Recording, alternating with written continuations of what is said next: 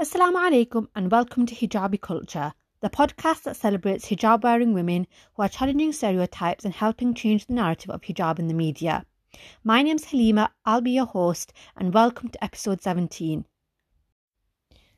I'm so excited that you've decided to join me on this episode, and I'm even more excited for you guys to meet this incredible woman who talks about her journey, and yeah, I just can't wait to get into that.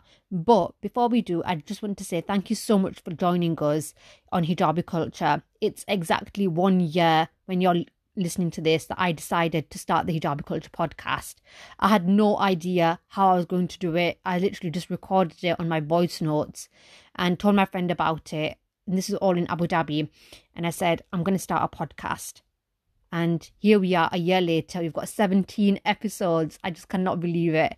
I can't believe it's come to life. I always think that, oh, what if I'm just somebody who says a lot of things and I never get around to doing it?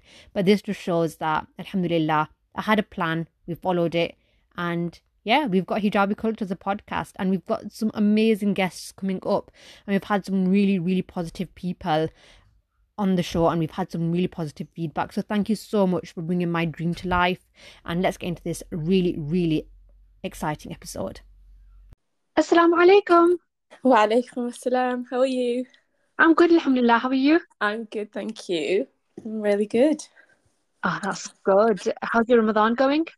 It's going well. I mean, I'm quite shocked as to how fast it's flying by, but that's the case every year, isn't it? But yeah, we're nearly there. How about you? How are you finding it?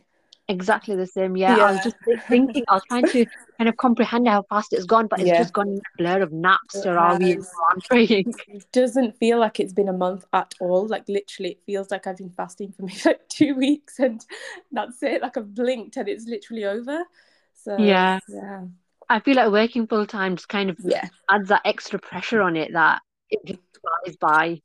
It does. It really does. I mean, I think that's what makes the time go by so quickly, because by the time you're finishing work and coming home, it's literally you've got maybe an hour or 2 hours for iftar time. So it's, I don't know. Yeah, you're right. It's definitely been a blur, but there's a feeling of sort of like sadness, and you have that excitement towards Eid as well, but definitely sadness as well. Yeah. Yeah, I think it comes with the idea that you wait all year for Ramadan. You talk about it quite fondly, and then before you can even like truly cherish the time, it's gone. It is, yeah. That's literally it. Definitely. Yeah, thank you so much for joining me today. I'm so excited to kind of speak with you. I've been following you on Twitter for a fair bit now. Oh, right, okay. Yeah, and then I just found your tweet so funny, and then you said equestrian in your bio. I thought, oh my God, like she's definitely somebody for Hijabi culture. So do you introduce yourself to our listeners? Yeah, so my name is Safura. I'm 29. I'm based in Halifax, West Yorkshire. I'm a residential conveyancer, and I'm an equestrian.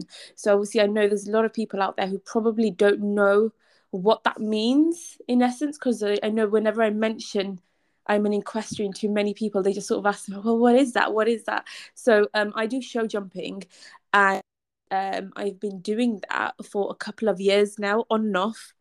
I started when I was sort of early teens. So yeah, I started that when I was sort of early teens. Now, I know it's very unconventional for a Pakistani to sort of be involved in a field like this, and I agree it is, but I don't know, like sort of, so when I was a young child, like I was always really, really fascinated by horses, and I think it started from Black Beauty. I don't know if many of you will remember that movie, but I remember watching that and just seeing the bond between the horse and the boy in the movie, and that's what captivated me initially, thinking that that's absolutely amazing. The fact that horses are able to kind of build that trust and bond with human, that's what I found so, so fascinating. And since watching that movie, that's what inspired me to kind of like, I want that. I want to be that boy, with that bond with that horse. So I remember I'd never sat on a horse before, ever. I just knew I loved this animal. I was obsessed, literally obsessed. I remember telling my family that, look, I think I was in year 8, year 9 when it started. And I told my family that, look, I want to start horse riding. And they laughed at me, obviously, because, I had no experience, never been that close to a horse before. And I remember being just very, very upset and sort of going upstairs to my room and just, sulking. And my older brother came upstairs to my room and sat down with me, and he was like, right, okay, because my brother is a very logical man. If you want to do something, he will expect you to have a plan for that, no matter what your age is. So he kind of sat down with me and he was like, right, okay, so you want to do horse riding, you want to own your own horse, but I want you to do your research. I want you to come up with a plan as to how that's going to work, time wise, how you're going to travel to and from the horse, your time management, costs, like all of this. Where are you going to get the money from? Every single thing. Do your research, get it in a plan, and bring it to me. And let's think logically instead of, being very, emotional about it and that sort of thing. So that's exactly what I did. So I literally went online, did as much research as I could, spoke to friends who had horses, went online, onto little, like, these chat groups and stuff, talking to people who had horses as to how I'm going to do this as somebody who doesn't have any experience. Put everything together on paper, brought it to my brother. I was like, right, look, this is my plan, blah, blah, blah. And he was like, right, okay, so the next step we need to do is you need to prove to me that you are capable of sticking to this, because this isn't, a small thing. Having a horse is a huge lifetime commitment. And buying the horse is not the issue. It's about what are you going to do once you have the horse, which is a fair point. So I remember we looked at sort of like local farms and riding schools, livery yards, where I could go ahead and volunteer at, to prove to him, that I am capable of sticking to this no matter what weather it is. I was expected to kind of go and graft. And we went to visit a farm together. It was literally a little local farm. We went to visit there, and they had their own sort of private horses. They had two private horses at the farm, and obviously naturally they don't normally allow people to ride their horses because that's their own.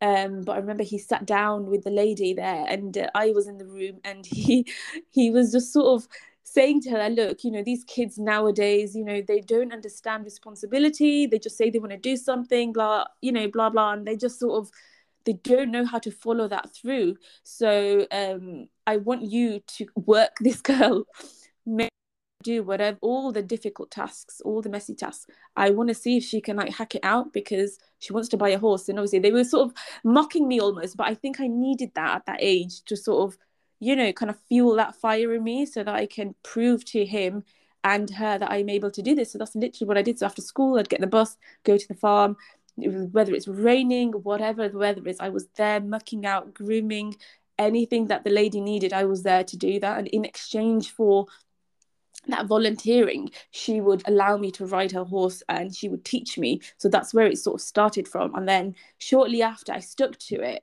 and I realized, what, this is what I want to do. This is what I pursue. I had no idea what show jumping was at that point, but obviously once you ride for quite a long time, you get introduced to these different arenas, whether there's dressage and there's show jumping or eventing, etc. Quite a lot. I realized I wanted to do show jumping. Now, I'm somebody who is petrified of heights as well, so it doesn't really make sense as to why I chose this field, but I think it was more to do with that excitement. It was just that feeling of freedom, of when you are that in sync with your horse, are in complete trust of this animal beneath you to kind of lift off and get you safely to the other side, on the other side of the pole.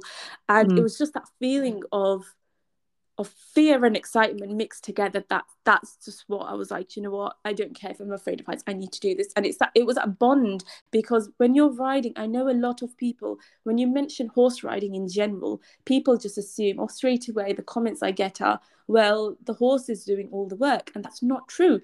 I mean, if you think the horse is doing all the work, when you watch these horse shows on TV and stuff, that just shows how good of a rider that individual is, because they are literally doing all the work with their core, with their muscles, with their legs, lower body, everything. They're breathing in order to control that horse. And if it looks like they're not doing anything, that just shows how good of a rider they are. Because trust me, like when I started riding, even now, sometimes after a session, I am gasping for air. I am out of breath because of you're constantly having to contract your core muscles, use your legs as an aid to kind of guide the horse where you want it to go, what you want it to do.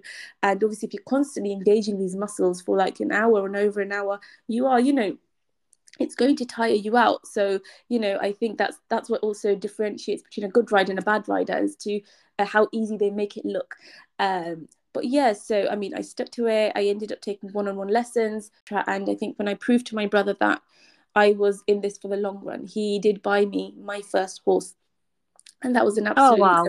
amazing experience. And alhamdulillah, I'm lucky to kind of have that privilege, and I understand it is a privilege, to do that and experience that. It was absolutely amazing, but very competitive person in general. So now that I had my horse, my next goal was, how do I sort of pay for this by myself? Because I don't want to be relying on anyone. I want this to Mm. be my thing. I want to be able to do this fully on my own.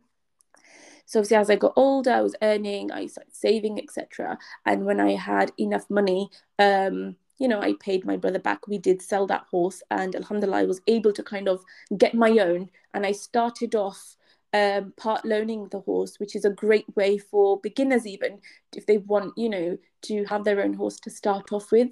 And I think just generally people who are interested in horses and they want to kind of get involved in this field, they don't really understand, they don't have all the information. So it's an amazing way to kind of get involved in this by part loaning. So you're initially sharing your horse with somebody else, whether it's in the local area, which is more ideal, or might be a little bit further away. You agree where the horse stays, so they stay at a livery yard. You both sort of split the costs for that, whether it's to do with the livery costs, maintenance costs, bedding, vet bills, whatever. You just split those costs and the time as well. So you'll sort of arrange between yourselves who is going to go down to the yard, horse groom, etc. And I think that's a great way to kind of get started in that. So that's what I did as well. And Yeah. it's been literally an amazing journey. I mean, it's difficult because when it's raining, when it's snowing, you don't feel like going to the yard. And especially when you're working full time, you don't feel like, after work, fitting that in or going in the morning. But it's something that I chose to do. So, it's a part of my life. My horse is a part of my life, and he's now a part of my son's life. And this is something that I find, amazing. Like when I look back, thinking that this is a huge passion of mine, and I'm able to now share that with my younger generation, and he absolutely loves going to the yard. I take him with me often. I give him a brush, I give him an empty stable, and he's having the time of his life, literally, in the hay and straw. And I mean, it's just great. So yeah, when I was younger, I did take part in a few like local competitions here and there around West Yorkshire. So that was really nice. And I'm not sure if any of the listeners know, but so I'm a single parent as well. And when I got married, I sort of paused this hobby for a little while. It was on and off. I was riding, but I didn't really take it seriously. But when I became a mum, it sort of, I don't know, that fire was still there, and I think it made me want to focus on it so much more. And I think that was more to do with me trying to sort of hold on to my identity, so that made me want to focus on it so much more. And I'm so glad I did that, because it's a huge part of my life. I love the fact that I am a Muslim. I'm hijabi. I ride. I'm able to kind of not almost pave that path and inspire others, to show them that you can do that. It's very accessible. Yes, it's expensive, but it's doable. There are different avenues you can take to get to where you want to be. I mean, it's a sunnah sport as well, but it's a beautiful sport, especially maintaining the horse and taking care of them, understanding them, and building that trust and bond with them. It's so beautiful. Yeah. Yeah, and when you went into the sport, you said you went in at like 14 when you first had an interest in Yeah. horse riding. Did you go in as a hijab wearing woman, or did the hijab come along across the journey? Let me think. I think I don't think I was wearing hijab at that age. I started wearing it when I was 18. I think it was when I was in sixth form I started wearing it. I think I don't know how old we are at that age. 18, I'm gonna say Yeah, 18, 17, yeah. 17, 18. So when I came to when I was in sixth form, obviously I was still riding. I went through this really huge transition phase where I felt like I was contradicting myself with riding and wearing the hijab, because it's such a big step to take when you Mm. start wearing the hijab and you're questioning all these things and you're looking more into your religion and faith.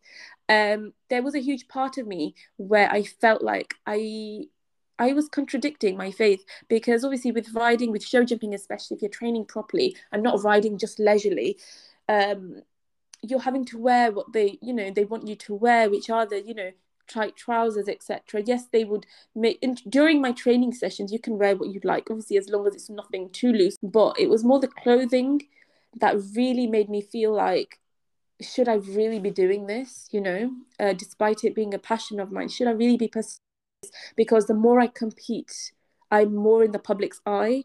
I have less control in that sense as to who sees me. So I think that was more of a motivation for me to get my own horse, so that I have that privacy, I guess, and I'm able to control a little bit more as to when I ride, whether I compete or not, etc. So, I mean, it's just something that I still struggle with now, because I pursue this even further and carry on competing. But I know that if I go down that road, I won't be able to control as much. So yeah, that's still something that I'm still struggling with. So for now, I am content with um just riding and training, which I really enjoy doing weekly. I think I'm happy where I am at the moment, and just sort of building that relationship with my son and this beautiful sport as well. Yeah. Yeah, I think it's so when we're hijab wearing women, it can, I know Yeah. so many people across different fields, it's always the what we're wearing at the time of competing that holds so Yes. many people back. Yeah. Because we've had weightlifters before and they have to wear a singlet when they compete, Yeah. and so many people feel that they wouldn't feel comfortable with people seeing them in that and what they're wearing. And Yeah. now you mentioned that the horse riding gear that you would have to wear to compete. Yeah. So how can we make these feels like this more accessible? Are there any steps that people need to take to kind of say, oh, people in general might not feel comfortable wearing this whilst pursuing this sport? Can we put some leeway in or something like that? I don't think there would be a way for Muslim women to kind of change the rules in this arena, because it's sort of an old English sport, you see, Mm. and they like to uphold respect. I understand. So I personally don't think that's going to. I think as a Muslim woman, if you want to, you know, compete, etc., I think there will be, as bad as it sounds, sad as it sounds, you have to sort of make that decision. It's on your own shoulders as to whether you want to pursue that with the rules and regulations of the sport that's given. I think that's what will motivate a lot of Muslims to kind of down the route of maybe owning their own horse, and being able to ride freely, go and hack on a weekend, etc., by themselves or in a small group. I think that's probably what's best suited, which I'm still navigating this field, you see. So I'm still questioning these questions that you're asking me. I'm still sort of trying to find the answers to them myself as well. So I don't know how to answer that for now at the moment, sorry. No, no, I appreciate that Yeah. because obviously we can't know everything about everything, and Yeah. we can't click our fingers and expect change. It just No. doesn't happen, and some things will never Yeah. change, especially as you say, like it's an old English tradition. That's something Yeah. that will probably never, ever, ever change because we are No. so deep rooted in tradition. Yeah. But when I saw your Twitter profile and I kind of like looked through you, what really stood out was the fact that you were a hijab wearing Muslim girl, but you were also a horse girl. And I'd Yeah. never seen that crossover before because I'd been to school with a couple of Yeah. people, they were horse people, and you just think, yeah, Mm. it was quite middle class privileged. Yeah. And then but you never put that, I never put that identity with a Muslim woman. So how did you find taking on the identity of being a horse owner? I mean, it. I understand. I think people automatically sort of perception of you as soon as you mention you have a horse, they automatically assume that you're wealthy and you come from sort of one of those elite Pakistani families almost. And I don't, I don't. I just want to make it clear that, we're a working class family. And, yes, okay, fine. We come from Lahore in Pakistan. I get it. It's more advanced in terms of other cities back home, etc. I mean, um, I have grown up with money. We've lost money. So we've experienced both sides of the spectrum almost. And I think that's what sort of motivated me more to kind of build a life for myself and my son now, where, it's the life that I want for him. And I want him to grow up around horses, around animals, which is something that I've done now. And I want that to become the norm for him because it wasn't the norm for me when I was younger. It only became the norm for me when I started grafting and my brothers tried to help me, to build a life that I want to live and have.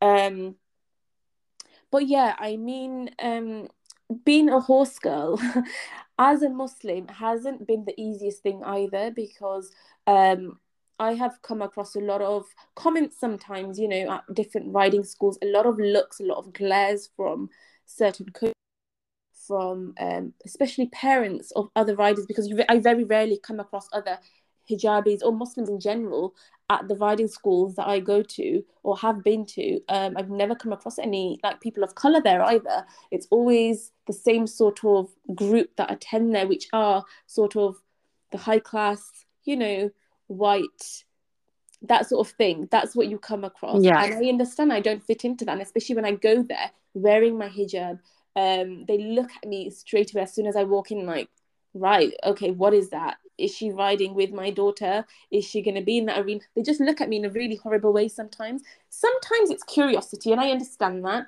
And at first, I think when I started, that did used to get it used to put me down quite a lot, and it really shifted my confidence in riding as well. But as soon as I started, training much and knowing that I am actually good at this, it didn't bother me as much. I didn't, and they used to come and watch me as well during my training sessions, and it didn't bother me because I knew that, you know what, I want them to come and see me. I want them to see that, I do have a hijab on.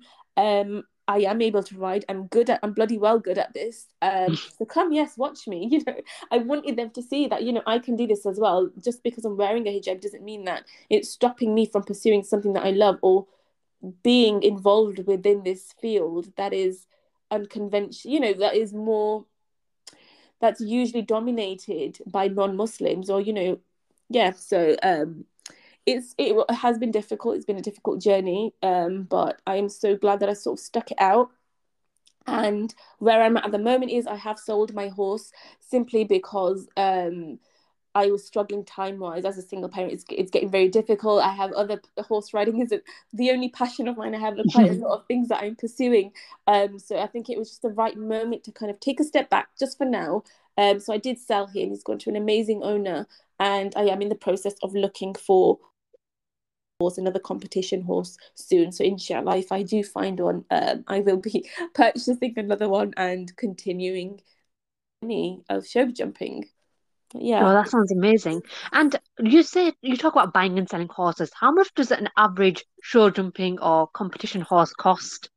I think it depends. I mean, if you're looking at horses in general, they're not expensive to buy, but it comes down to their career as well. So a horse has a career as to how many competitions they've taken part in, etc., if they are competition horses or not. So you can get a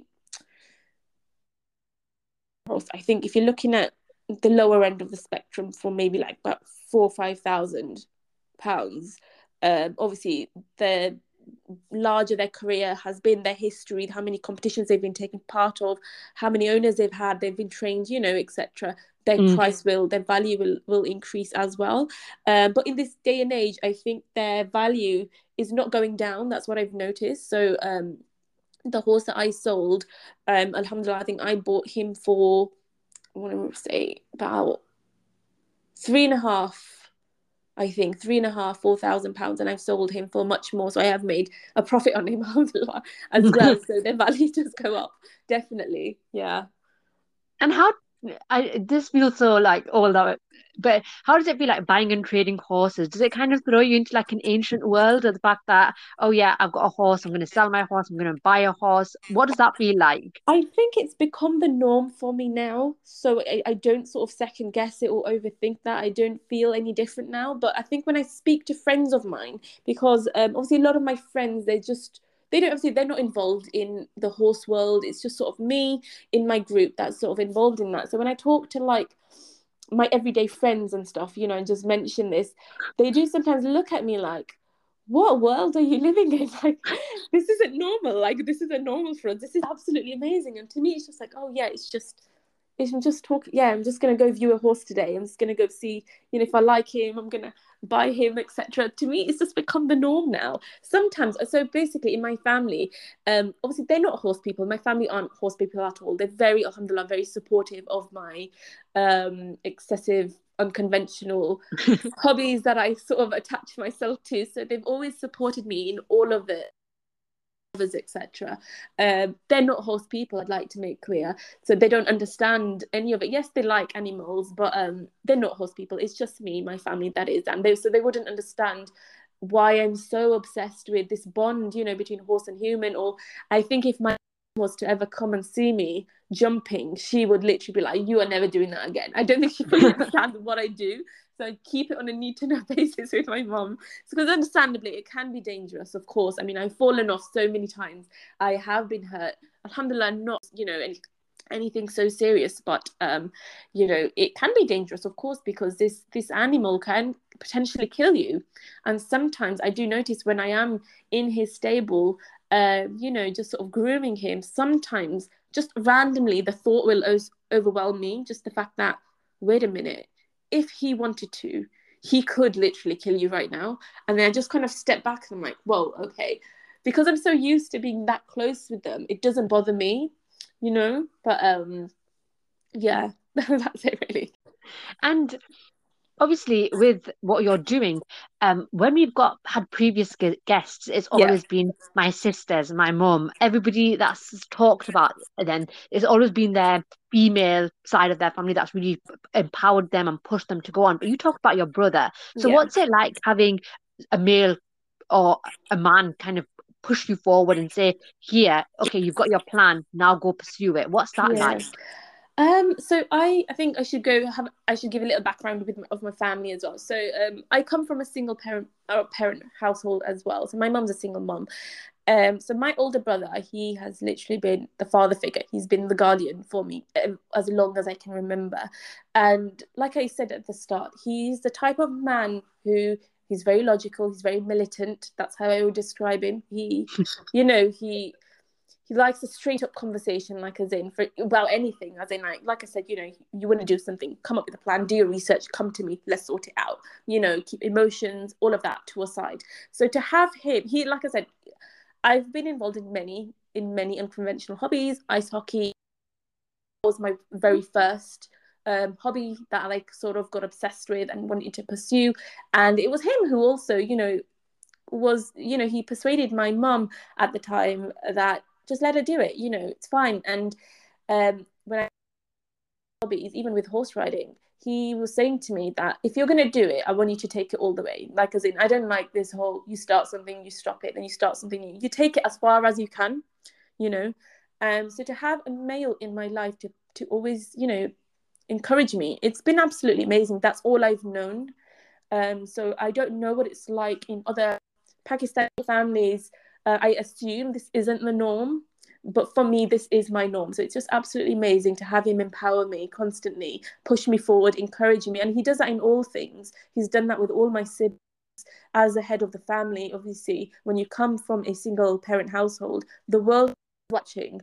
They're always sort of pointing fingers and waiting for us siblings to kind of fall so that they can say they have something to say about my mum. And I think that's what it's like within Asian culture, in society. As a single parent, everyone's eyes, they're sort of like hawks on you. So he's always empowered all of us to be top notch in everything that we do, whether that's career, whether that's your deen, whether it's hobbies, anything, just take it all the way, make something of your life, stand up on your own 2 feet, so that you're set in your life, so that when it's time for you to have your own family, you're on that pedestal.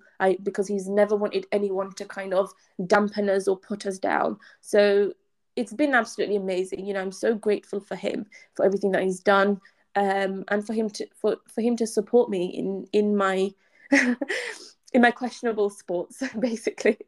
Yeah. Yeah, no, that's so amazing to hear, because so many times we hear the complete opposite. We hear Yeah.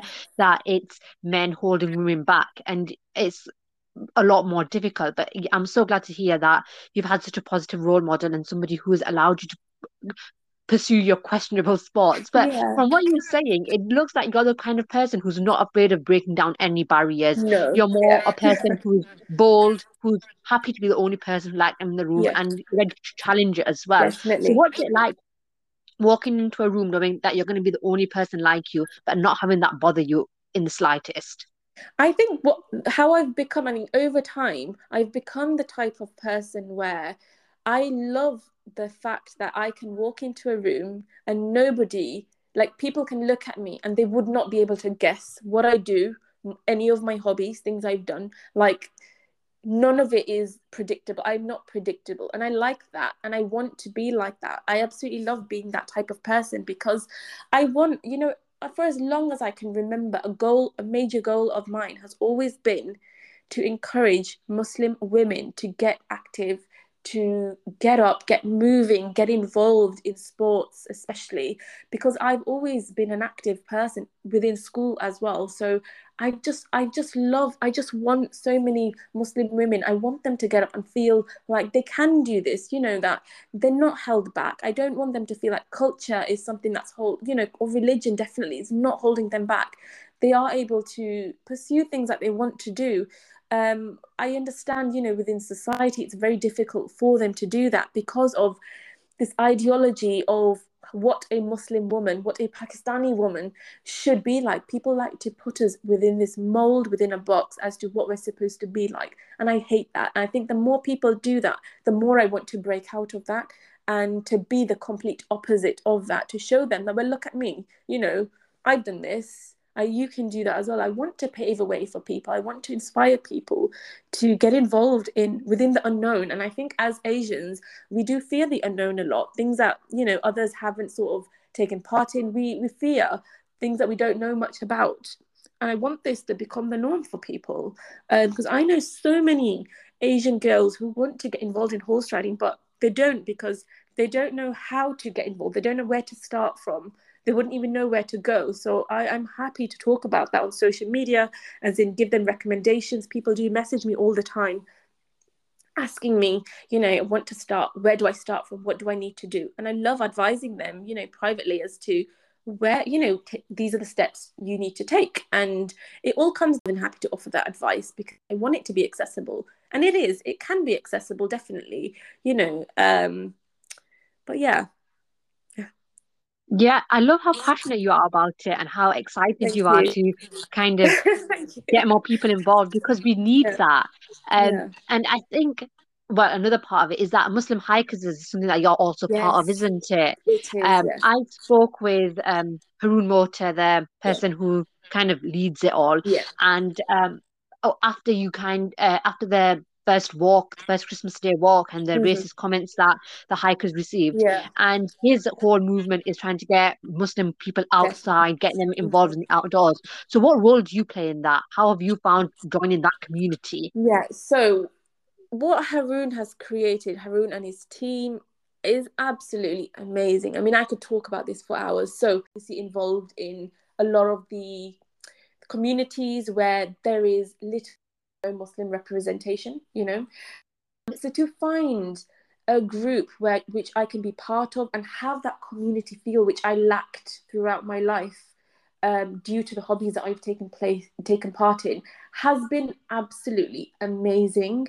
And that's essentially what he's created. He's created this safe space for Muslims, for non-Muslims to come together, like individuals, to get together simply, you know, holding on to that love for the outdoors. And the fact that his movement is all about, getting people included within all communities, you know, to love the outdoors, to get outside. I'm 100% behind that, and I will do everything that I can to help him with that. But yeah, I mean, my first hike with Muslim hikers was in January, and I booked a hike for my 29th birthday because I didn't want to kind of do the whole birthday meal thing, etc., that people do. I wanted to challenge myself. I thought I've always loved the outdoors, absolutely loved it. Never been hiking as part of an organized group, but I have been by myself, etc. So I knew I had come across Muslim hikers on social media. Everybody talks about them all the time, about how quickly their hikes are sold out, etc. And I never understood, like, what is it about them that everyone's so fascinated about? So I booked a hike with them in January. I think it was to Dovestone, sorry, I think, Reservoir. And I booked it for my 29th. Didn't know what to expect. Didn't get friends. Literally went there by myself. Made amazing friends along the way. And I understood pretty much immediately as to why their hikes are out straight away. That community feel, that love that you feel, you know, with everyone involved is through the roof. Literally, I don't think my words will ever do it justice. It's just everything that he does from the start, the way he's put so much time and thought into everything, from the registration process to organizing the WhatsApp groups to sending out the emails prior to, you know, the hikes, to his introductions and signing up when you attend the hikes, through, you know, how many mountain leaders he has organized and present there to help every single step of the way, to the meals and the tea room, you know, stops that we have post hikes. All of it is just absolutely amazing, and I love that it's accessible to all abilities, all ages. It's not all just to do with competitive hiking. It's more to do with, you know, getting families outside, elderly women, elderly men as well, just getting them up, getting them moving, and making them feel like they are part of a group where they can, you know, constantly come back to. So yeah, it's been absolutely great, and you know, I'm going to be continuing to go on hikes with this group. So yeah, what Haroon has created is beautiful, absolutely beautiful. Yeah. Yeah, and going into all of this and hiking, and Mm-hmm. when I saw it initially in 2020, was it when I first came across it? Yeah. I was astounded. I was like, wow, this is really, really big. And then the amount of coverage they've had, the amount of Yeah. people that have backed them and supported them. But going into this as a hijab wearing woman, what's that like? Do you ever feel like, wow, this is the most empowered I've ever felt being part of this community? Or is it scary or daunting? What's that like? It's definitely, no, I don't feel scared, and it's not daunting at all. I mean, for me, I mean, as a Muslim, a hijab wearing woman, I didn't know, you know, with an organized group was a thing, believe it or not. I just didn't know that there was a group dedicated to hiking. I had no idea that was a thing, literally. I just thought friends sort of get together and go. So to come across that, and literally, and I think sometimes on his hikes, there's like about 150 plus people that attend. It's just, I cannot describe that feeling. It's absolutely beautiful. But yeah, when you're literally hiking, it's, I want to make clear that when you're hiking, I don't think a lot of people understand. It's less to do with reaching the end, reaching the summit. It's less to do with that, and it's more to do with the journey. Because whilst you're hiking, no matter what the weather is, whether it's raining, whether it's windy, it's freezing cold, you are literally left with your thoughts literally along the way. And I think that's the most liberating feeling, as in, like, you get a chance to sort of detach from the outside world. Now, you know, whether you're stuck at work most of the week and stuff, and on a weekend you get to go hiking, you get to detach and leave all of that behind. It's just you, your thoughts, your reflections. You get to marvel at how amazing this world is, you know, these blessings that we take so much for granted. The simple things in life, it helps you sort of, it grounds you and it recharges you, because being around nature, obviously, it has a calming effect on anxiety as well, naturally. So I think it's just beautiful. It's more to do with the journey rather than reaching the summit. I've always enjoyed it. I the weather never phases me, whether it's raining or not. You know, it's, you just dress according to the weather and you get outside. And I think as Asians, we tend to fear that. I know, like, I personally, I've heard comments from my mum when I was younger that, you know, when it's raining, you shouldn't go outside, you know, you're going to get ill, etc., all of this. But now that I have a son of my own, you know, I'm the complete opposite. It doesn't faze him either. I'm so glad that I'm able to sort of just get up, and he's a very outdoorsy child anyway, so I just dress him according to the weather and we go outside. We'll go for a walk, we'll go for a local hike, and he absolutely loves it as well. So I'm so glad about that. Oh, that sounds amazing. Yeah. And I love the fact that you kind of pour your passions into him as well. Yeah, And definitely. from a young age, because I think the more closed off children get from a young age, that, oh, you can't do this, you can't do this, you Yeah, can't do this, those barriers stay with them for definitely. longer than we ever anticipate. Yeah, they do. So yeah, I'm completely blown away by everything that you do, and I think you do it so well as well, and you come Oh, across as thank such you. a confident person. But if you had to give advice to a young hijab wearing girl who's listening to this podcast now, Mhm. what would you say to her? I would say that I really hope that society doesn't hold you back. I really hope that this mold that the world likes to put us women in doesn't restrict or sort of dampen your ambitions. I really hope I want all Muslim women to be inspired. I want them to follow their dreams. As cliche as that, I want them to be ambitious and want a better life for themselves and the next generation, because that's what it comes down to. And I think we can, alhamdulillah, our parents have done their utmost best with everything, with raising us, with giving us as much as they could, given their own circumstances. But essentially, as individuals, we have a choice. We always have a choice as to what we want for the next generation. You have a choice whether you want to stay the same or whether you want better for the next, things that you perhaps didn't have in your life. I want us to literally aim high, be inspired, be ambitious as can. There's no dream that's big enough. You can literally, I get so passionate sometimes I lose my words. Sorry about that. But yeah, I mean, I want you guys to get up. I want you to get involved. If there's any field that or arena that you feel like is inaccessible, there are always Muslim women out there with me. I mean, I will happily send you recommendations as to where you should be riding, where depending on your location. It is accessible. You can do it. And owning a horse, it is doable. It really is. You just need a plan in place, and I think you can do that yourself. Like I said, you can part loan a horse as well, and that's a great way to start off in this journey. Okay, but yeah. No, I love that. I love how passionate you are about this, and I think it's important for people to pursue their passions, Yeah. Whatever that may be. But yeah, no, thank you so much for joining me on this podcast today, Safura. I really, really appreciate it. Oh no, thank you so much for having me. Like I said, it's been an absolute pleasure talking about this, and I really hope I've inspired even one person to sort of get up and go for their dreams and do something that they really want to do. I really hope that they don't hold back. Assalamu alaikum. Walaikum assalam. Thank you. Bye. Thank you so much for listening to this episode, and I hope you feel inspired. I hope Safura inspired you to get up and get outside, whether that's just walking around near your home or joining Muslim hikers on their next hike. Whatever it is, I hope she's left you feeling that there isn't anything that you can't do. And that's the point of hijabi culture. Our hijab is a barrier, and we can do everything with our hijab on, and we can do it with pride. So yeah, make sure to make the most of summer, get up, get outside, and thank you so much again for listening to this episode. Make sure to share it on your socials. Make sure to follow us on Instagram at hijabiculture_ and on Twitter at hijabi_culture. Thank you so much again, and make sure to follow us on Spotify, Apple, wherever it is that you get your podcast. And we'll see you next time. My name's Haleema, and this is Hijabi Culture. Assalamu alaikum.